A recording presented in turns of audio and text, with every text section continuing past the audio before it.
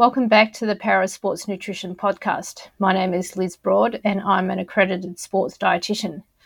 Today, I'm really excited to have with us Dr. Amber Donaldson. Amber is a physiotherapist, or in the US called a physical therapist, at the US Olympic and Paralympic Committee. She's the Vice President of Sports Medicine and was the medical director at numerous Paralympic Games. So welcome to the podcast, Amber. Thanks, Liz. It's such an honor to be here. Thanks for having me.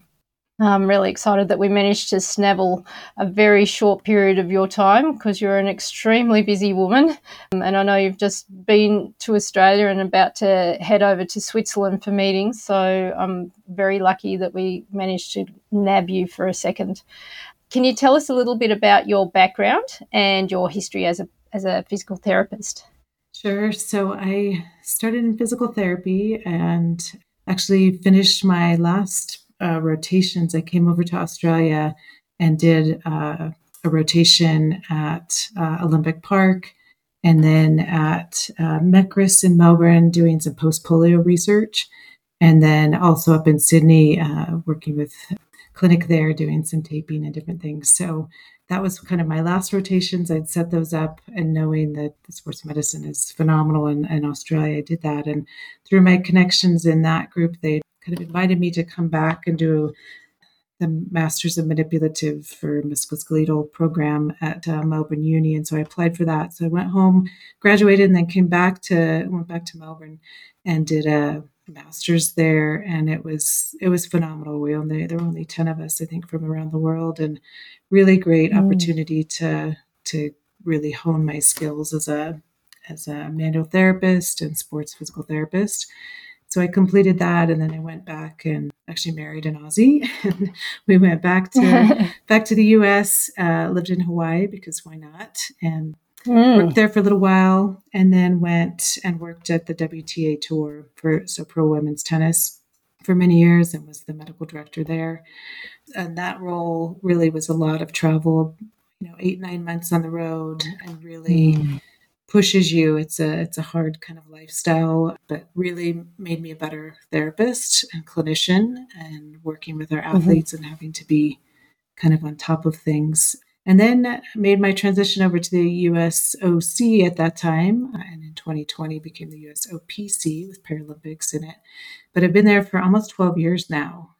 So I still work as a clinician sometimes, especially at the games, but doing a lot of administration, overseeing kind of all 3 of our clinics across the country. Are kind of the lead with Paralympics, our mental health program and our women's health program feed up to me as well. So kind of a lot of different hats in my role, but it's been quite a ride, and I've been very blessed along the path to work with some exceptional clinicians and exceptional athletes as well. Wow. And yeah, I think there's been quite a few changes recently at the USOPC in terms of that mental health space. So we'll talk about that in a second.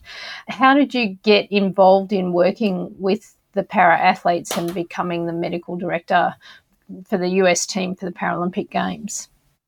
So I think historically at the USOPC, we had not had a lot of physical therapists or physiotherapists, and that really is our specialty, I think, is doing a lot of rehab and working and understanding athletes of different or individuals with differing abilities and impairment types. And so it kind of was a natural fit where some of the other providers just didn't have that experience and had worked elite sport or collegiate sport with individuals and athletes without disability. And so understanding the nuances and how to modify programs, and just to think about that motor planning and how we rehabilitate athletes. And I had a lot of experience of working inpatient rehab and kind of different settings along my physical or physiotherapy training. So it was really a natural fit and a passion of mine. I love working with our Paralympic athletes because they challenge you. They have amazing drive.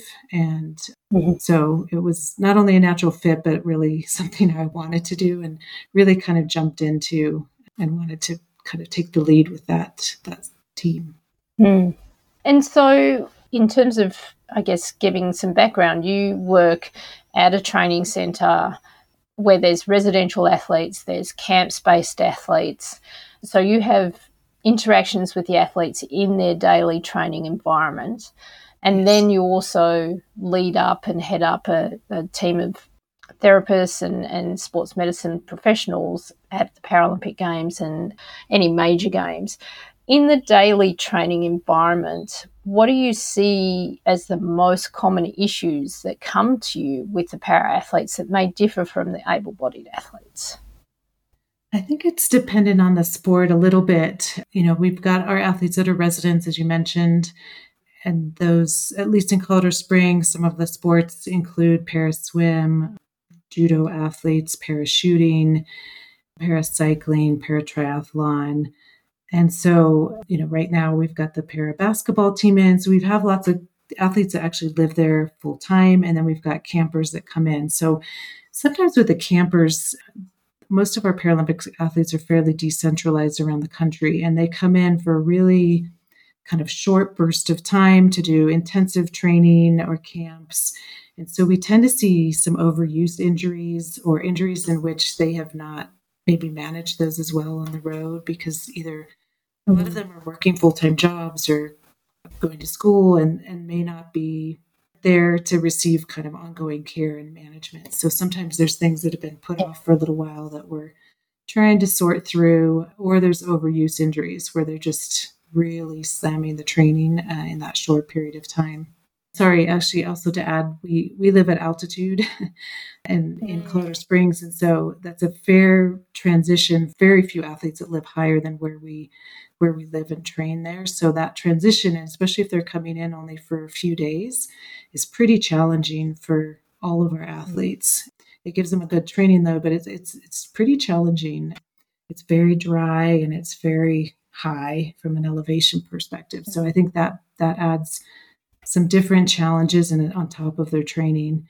From our resident athletes, it's kind of a combination. We've got some athletes, who are training and they're hitting the road a lot and then they're coming back. We've got some athletes with wounds, a lot of UTIs, especially because it's so dry here. They underestimate their hydration and kind of get behind on that. And then there's some, more catastrophic, like they've got complicated medical histories. And so sometimes we've got a few athletes that are fairly complicated with medical histories that, there's an overriding disordered eating with training loads, with mental health, and kind of some of those multi-level pieces start to show themselves in these settings. But they also present with a lot of the same injuries and illnesses that we see in all of our athletes, from, orthopedic shoulder injuries, or their knee is, sore and they sprain their MCL, or ankle sprains, or so it's a lot of that. And I think sometimes providers that haven't worked with a para population get a little bit intimidated and aren't sure how to approach our athletes. And the majority of the time, it's exactly what you see. Yeah. So it's just treating that. But at times, we just have to keep in the back of our mind their baseline medical history, which at times can add a new complexity to things. Yeah, indeed. So do you feel as though that medical background is more complicated or more prevalent in certain impairment types? Like, I think a lot of people assume that in spinal cord injuries, for example, there may be more medical complications and issues that you're dealing with. But do you see that in other impairments as well?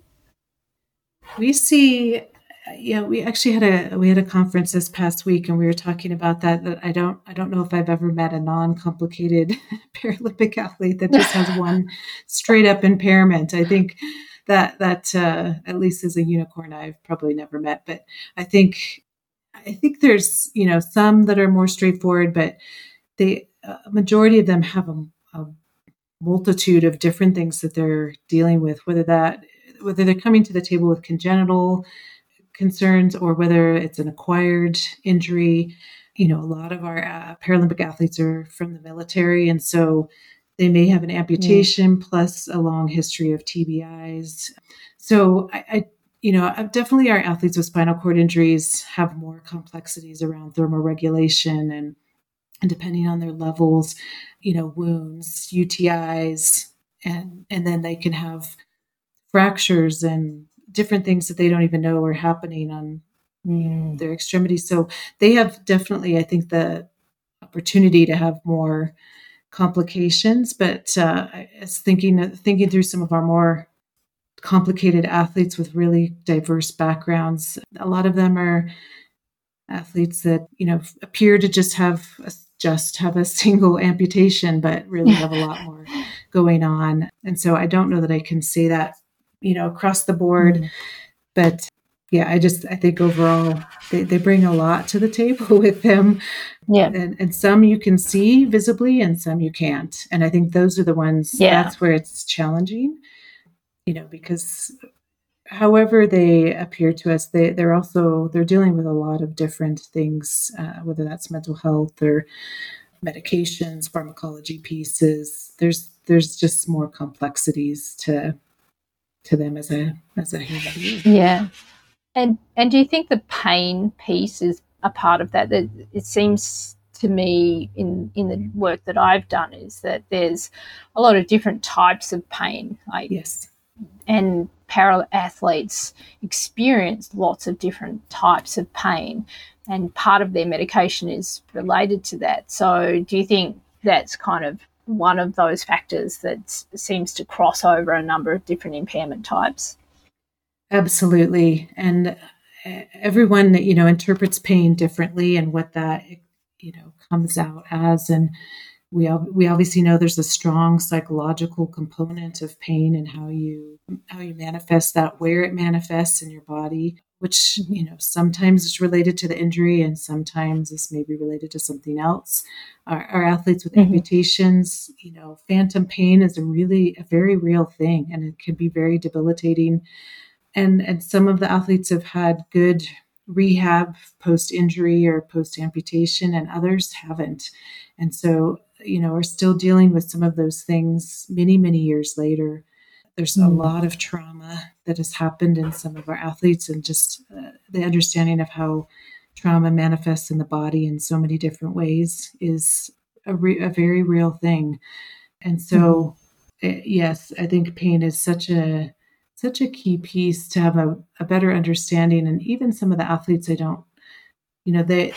their description of pain can be very different.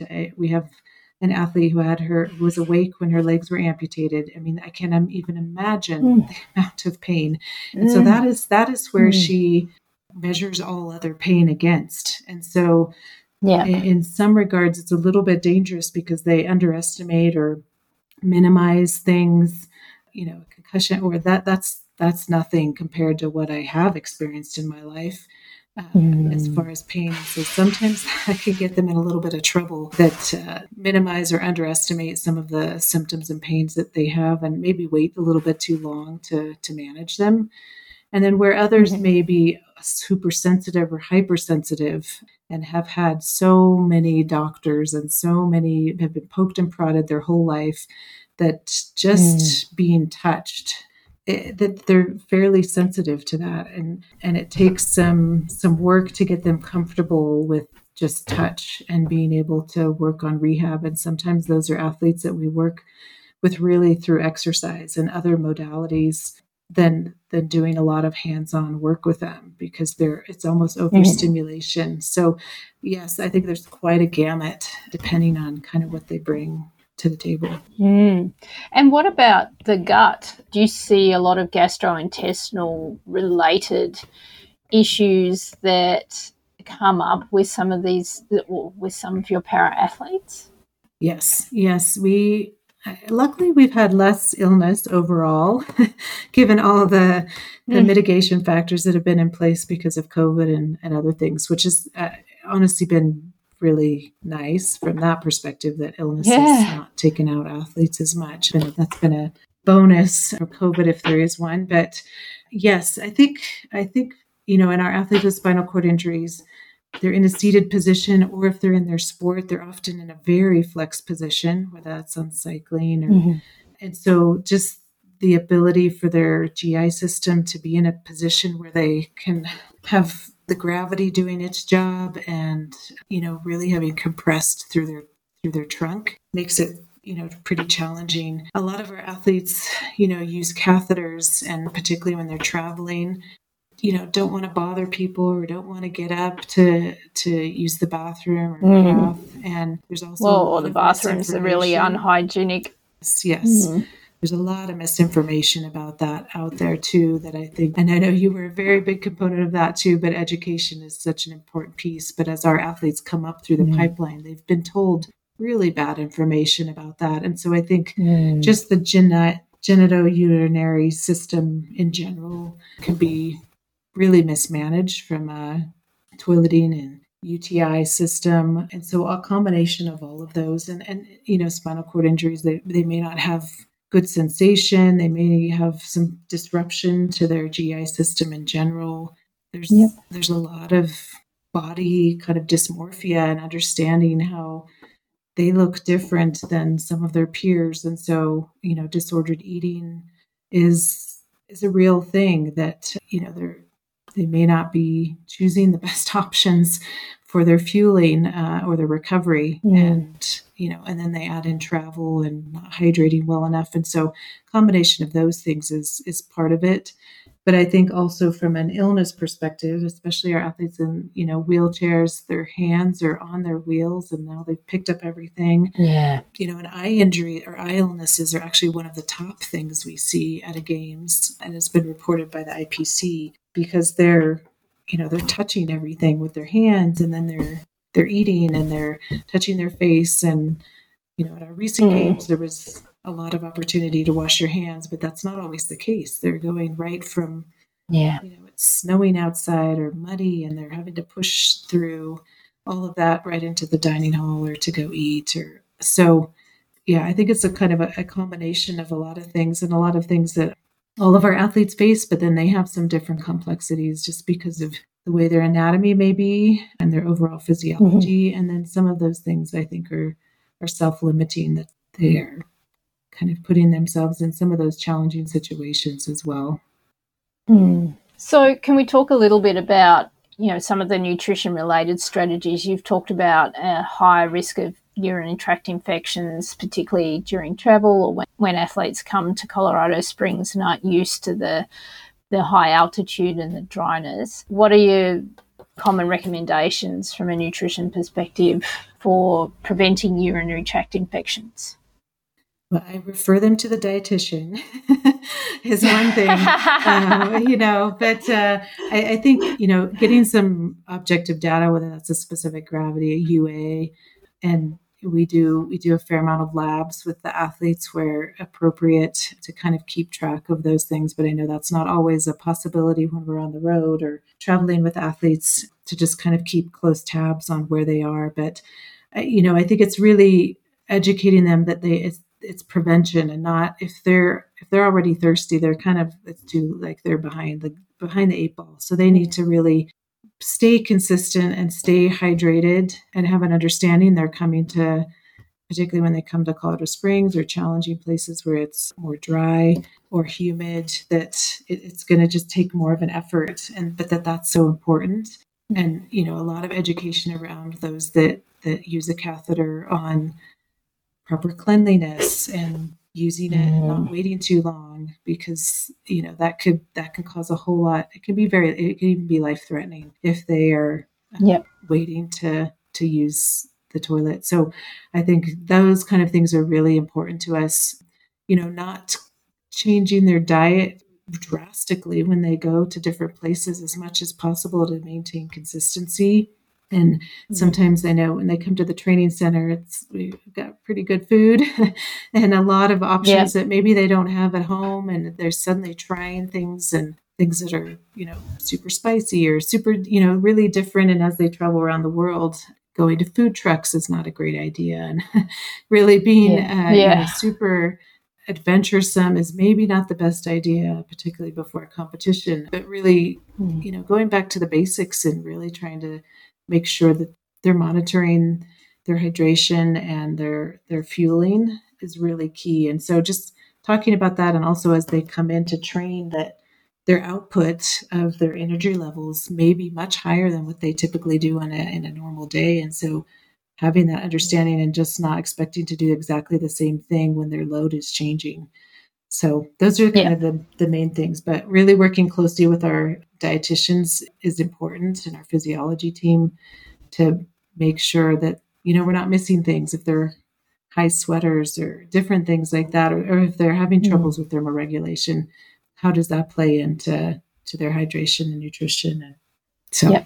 And what about injury prevention? What do you think are some of your key recommendations to prevent injuries in para athletes?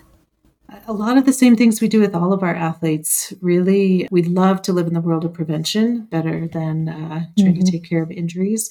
And so educating athletes on, strengths and weaknesses. We try to do our pre-participation physicals, or we call them elite athlete health profiles, with our athletes on a regular basis. And in that we look at a lot of things. It's over several days. We do bone density assessments through a DEXA scan. We do labs. We do, if there's a need, an ECG cardiac exam, and then we'll do range of motion, manual muscle testing, sensation, and then we'll do some functional testing.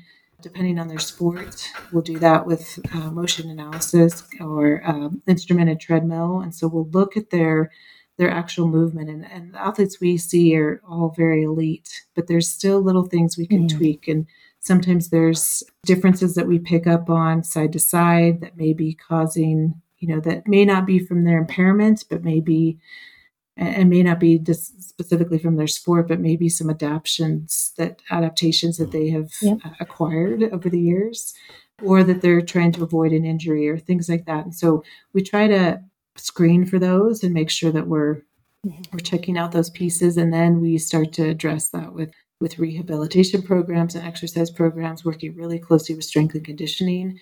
If they're working with them to modify and identify and talk through, look, this is what we found. This is where we need you to be. Is this because of an injury that, maybe hasn't been properly rehabbed? Our athletes always like to be better yesterday, and they've got tight competition schedules. And so they really a lot of times push their return to play maybe faster than is most ideal, because of the timeline in which their competitions and their qualifying has to occur. And so that doesn't mean that we can't still continue to rehab people as they're training and as they're competing. And I think sometimes people think that has to happen separate from training and competition, but it can very much happen in collaboration with our teams, and just being really specific to what needs to happen, making sure the athlete's an active participant in that, so that they're continuing to do their rehab exercises long after they've recovered. I think that's when we start to see injuries pop up again, is when they've thought, oh, I'm good enough. I'll just stop on that. So, a lot of the same things. And then it's a lot of education, because a lot of our Paralympic athletes are actually fairly new to sports, and some of them may have done the sport prior to their injury, and some may have not, and are much newer to their sport than some of our Olympic athletes. We also see some of our Paralympic athletes transition who do a summer sport and a winter sport, or transition from swimming to now doing triathlon, and maybe have never run, and they're a visually impaired athlete, and learning to run is not an easy thing. It's not something that's completely natural at that level. And so, working really closely with the whole interdisciplinary, multidisciplinary team to look at an athlete and what they're coming with, and addressing all of, every area that we can across the board. And, sometimes that's working with the prosthetist. Is their prosthetic fitting properly? Are they, expending too much energy with circumduction, or, is the knee not fitting right? And so you're really working closely with all of the members of the team, the coaches, what are they seeing based on what the athlete is feeling? I think that's really the key pieces, working with their equipment, working with what we see from a physical perspective, working with the mental health team, because a lot of the restrictions sometimes or fear avoidance to coming back after an injury is really a really key piece. And so it's taking the team approach to an athlete, both in the prevention piece as well as, when they get injured. We know our athletes are going 110%, and that's kind of part of elite sport is injuries and illness, but how can we minimize the impact of those is a key part of what we try to do. Absolutely. And I think you brought up a lot of, do you feel like the para athletes, particularly if they're quite new to their sport, do you feel like they actually fully understand the scope and the extent of all the things that can influence their ability to train on a day-to-day basis and their ability to be able to do that over an extended period of time?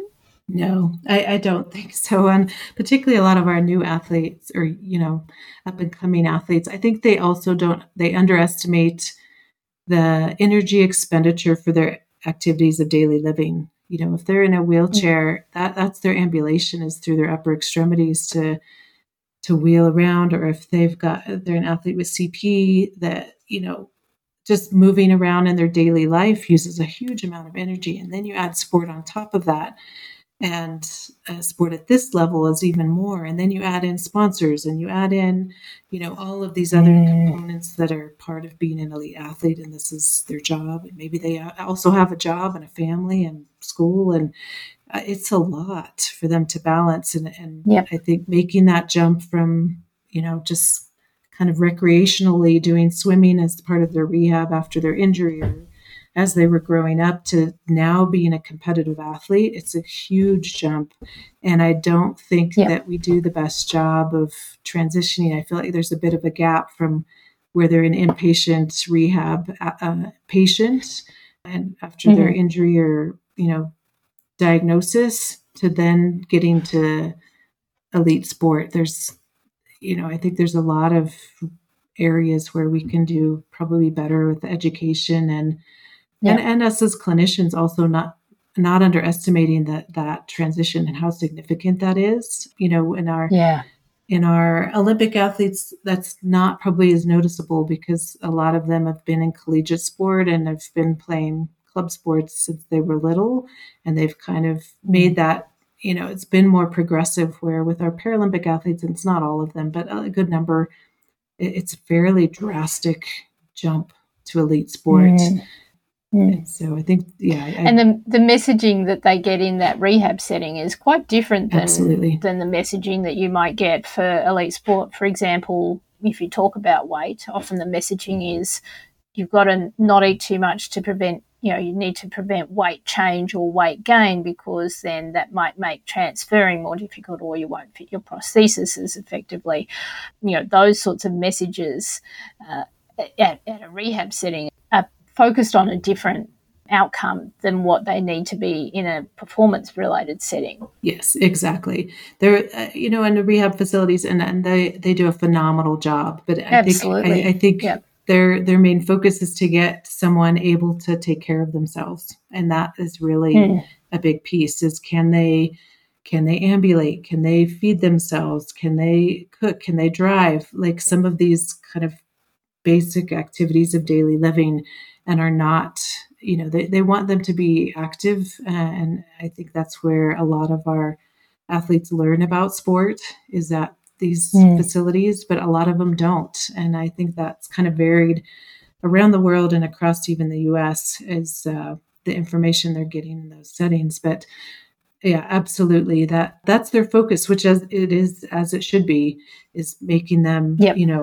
able to kind of take care of themselves and contribute. But, I think most of them are thinking these, individuals are going to go, work in a cubicle and do, probably not ultra marathons, not a lot high of activity. Sport. And, this is hard for us to understand even in our Olympic athletes. Majority of providers don't have an understanding of what that entails either. And so if you add in, disabilities, and on top of that, I think it's even more foreign to our providers and medical providers in those early settings. Yeah.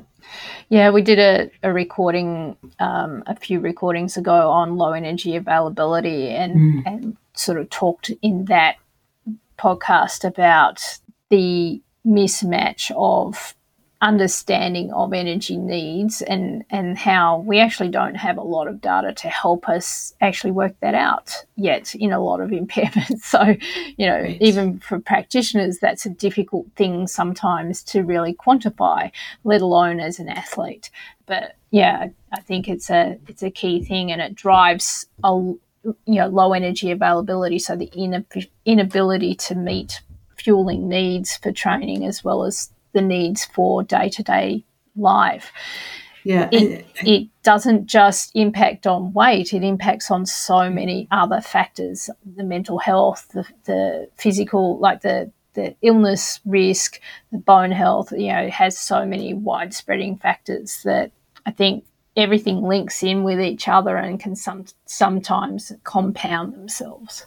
Yes, and I think you bring up a really good point. There's more, but there's still very limited research in our Paralympic population, and even more so in our female Paralympic population. And so we're trying to extrapolate information and data from our Olympic and athletes without impairments to that population, and it doesn't work that way. It's the best we have. No. There's no wearables that are validated in this population. So we're again trying to extrapolate, things that aren't made for athletes of short stature or are visually impaired athletes who have their circadian rhythm is so different. And we're trying to kind of fit that peg into a round hole. It's not quite the same. And so we definitely need more research in this space. I think we do the best we can with what we know, but we're making a best guess in a lot of instances. Absolutely. I was also wondering, what are some of the most common misconceptions that you find? Like, give me the top 2 misconceptions that you come across with para-athletes, and either from the athletes themselves or from practitioners. It's a good question. I think the one that I mentioned before, just that, they're too complex. I'm not going to be able to treat them. I don't know what to do with a Paralympic athlete. And I think just that is so wrong that they still have a body, their anatomy is there. We can still treat them, and they know their bodies so well. I think that is, a misconception that you have to often try to, try and come up with things that, a lot of times they know exactly what they need, and you just have to ask them, or you have to just watch them train. And it really is, it's not that hard. I think it's super exciting. It's really invigorating as a clinician to be challenged in a different way and just be creative in our way that we can rehab. But a shoulder is a shoulder. And, a lot of times their sport or how they have to use that is different, depending on their impairment, but how we approach it is very similar. I think the other one is, I think sometimes from our Paralympic athletes too, is that they may underestimate their abilities as well. And some of them not, some of them go more than what they probably should. But I think some of them are surprised by what they can do. And I think that is where I love it too, is I can say, no, you can do that. Come on, let's go. So I think they underestimate their own abilities, or they've been told probably for many years of their lives, like, you can't do that. You don't have legs. You can't do that. Or you're not walking. And so I think that's an opportunity for us to say, no, you can do that. And maybe we have to modify something and we can help with that. But I think that's pretty exciting to give someone that freedom as well.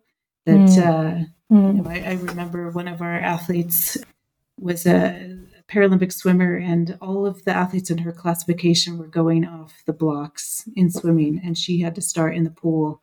And it was a significant disadvantage for her. And so we worked on that. We identified that as something she really wanted to do and didn't think she could do it. She'd never been able to go off the blocks. And that became our goal. And we really worked on that. And she eventually was able to go off the blocks. And it made such a difference, not just on her performance and her ability, because she was a phenomenal swimmer, to keep up with, her competitors, but just like she could do that. That was just not something anyone had taken the time really to identify is that there's a lot of plasticity in the human body, and where, we've had athletes with, what they've had with injuries for many, many years. And I've seen improvements years later by just taking a targeted approach and identifying what their goals are. So I think that is something pretty special to be a part of, and exciting to see how you can make those improvements in an athlete when they feel like, no, this is my baseline. I can't ever move on from this. Yeah, that's pretty exciting. Yeah, absolutely. I love that the body is so plastic. I think we sometimes forget that the body has amazing ways of looking after us, and also of adapting to a new scenario. And sometimes we, even as able-bodied individuals, we don't push ourselves into those situations where we actually try and change something, because even we don't think that we're that plastic, but in fact we are. We are. The human body is pretty so resilient. Yeah.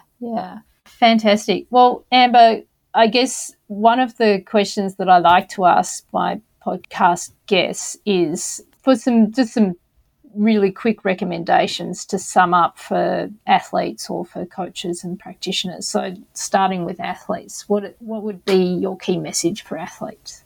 I think that for the athletes, is really get a strong team around you who has an understanding of your sport and sports medicine, and don't expect that because you're a Paralympic athlete, you don't deserve that as well. I think that's really important to find your team. And, if you're a Paralympic level athlete, then, working with that team that may be provided around you, but you need all of these people looking after you, because everyone's looking at different things, and that's how you get better. Obviously our Paralympic athletes know their bodies incredibly well, and they know what they want to do, but sometimes that's our job, and let us get to do our job too, to help make you even better. And, so I think that's a really important piece is, back to the plasticity piece, but also understand, like, there's a lot of opportunity where we can help make you better. And then, sorry. And for coaches and practitioners? I think, it's probably the same answer. It's just use your teammates, and I think that's what I always tell students as I'm talking to them, never work alone, because you don't know what you don't know. And there's a lot of things we don't know. And we all have varied trainings and experiences, and that toolbox is what really helps us be successful and help our athletes, because, like I said, no two Paralympic athletes are the same, and they bring a lot of different things to the table that if we can work together as a team, we can be so much more successful in servicing them and help them, and there's almost every day there's something I've never thought of or I haven't seen before, and I've been doing it a fair amount of time. But it's, talking through that with a group just helps you to see where you can provide service to these athletes, maybe where they need education, and where, the coaches see something that you don't see because they're looking at it in a different way. And so really just working as a team is such an important piece, because we're complex as human beings. We're not two-dimensional. And so we shouldn't be approaching our treatment or care of an athlete in a two-dimensional way. Yeah, fantastic. Well, Amber, as I said, I know your time is extremely valuable, and we really appreciate the fact that you've shared your experience and your knowledge with us. I love the approach in terms of always trying to find the best solution and not being afraid of looking outside of the box or asking someone else to, for their advice or their thoughts, because I think, I like to say that a Paralympic athlete is an N of one problem-solving exercise. Because, they all come with different, even though that two people may have the same impairment, they can be completely different in terms of how they approach it and their background and their understanding and the issues that they're facing. And so I think that collaborative approach is important, but also from the athlete's perspective, trusting that there's a team of people that you can pull around you that will help you to get more out of yourself and be safe and as injury-free and healthy as you can be along the way. Yeah, I can't agree more. So to finish off with, I always like to ask a more personal question of our podcast guests. So what's your favourite food? Ooh, mine, it's probably a certain cuisine, is North African food. And so, yeah, I have been lucky to travel a lot in my life. And so I don't know that I have a specific food, but I just love North African food. It's just so flavorful and fresh. And so, yeah, that kind of counts as an answer. Is it yeah, it's not particularly spicy though, is it? No, it's more very that flavorful. Range of preserved lemons and just really fresh flavors that are, I don't even know how to totally explain it, but actually just did a cooking class this past week and, did a Moroccan dish in a tagine, and it just brought back amazing memories of good food. So that probably is my favorite if I ever got the chance to pick one. Fantastic. Awesome. Well, thank you so much, Amber. I wish you all the best with the upcoming trip to Switzerland and the meetings that you've got. And, keep on doing all the fantastic work that you do and building a team of really great professionals around you. Thanks so much, Liz. It's so great to talk with you, and thanks for all the great work that you're doing as well. As Amber has highlighted, preventing injury and illness is a really key component of ensuring consistency of training, which is what leads to performance in athletes, and how so many different things need to be considered and how many different practitioners can influence that in an athlete. I hope you've enjoyed this podcast. If you have any feedback, please leave it on our website. And also, if you like it, please share it with your friends and family. I hope you join us next time when we talk to Mike Durner, who is a paracycling coach. Note that there may be a couple of weeks gap between this podcast and the next.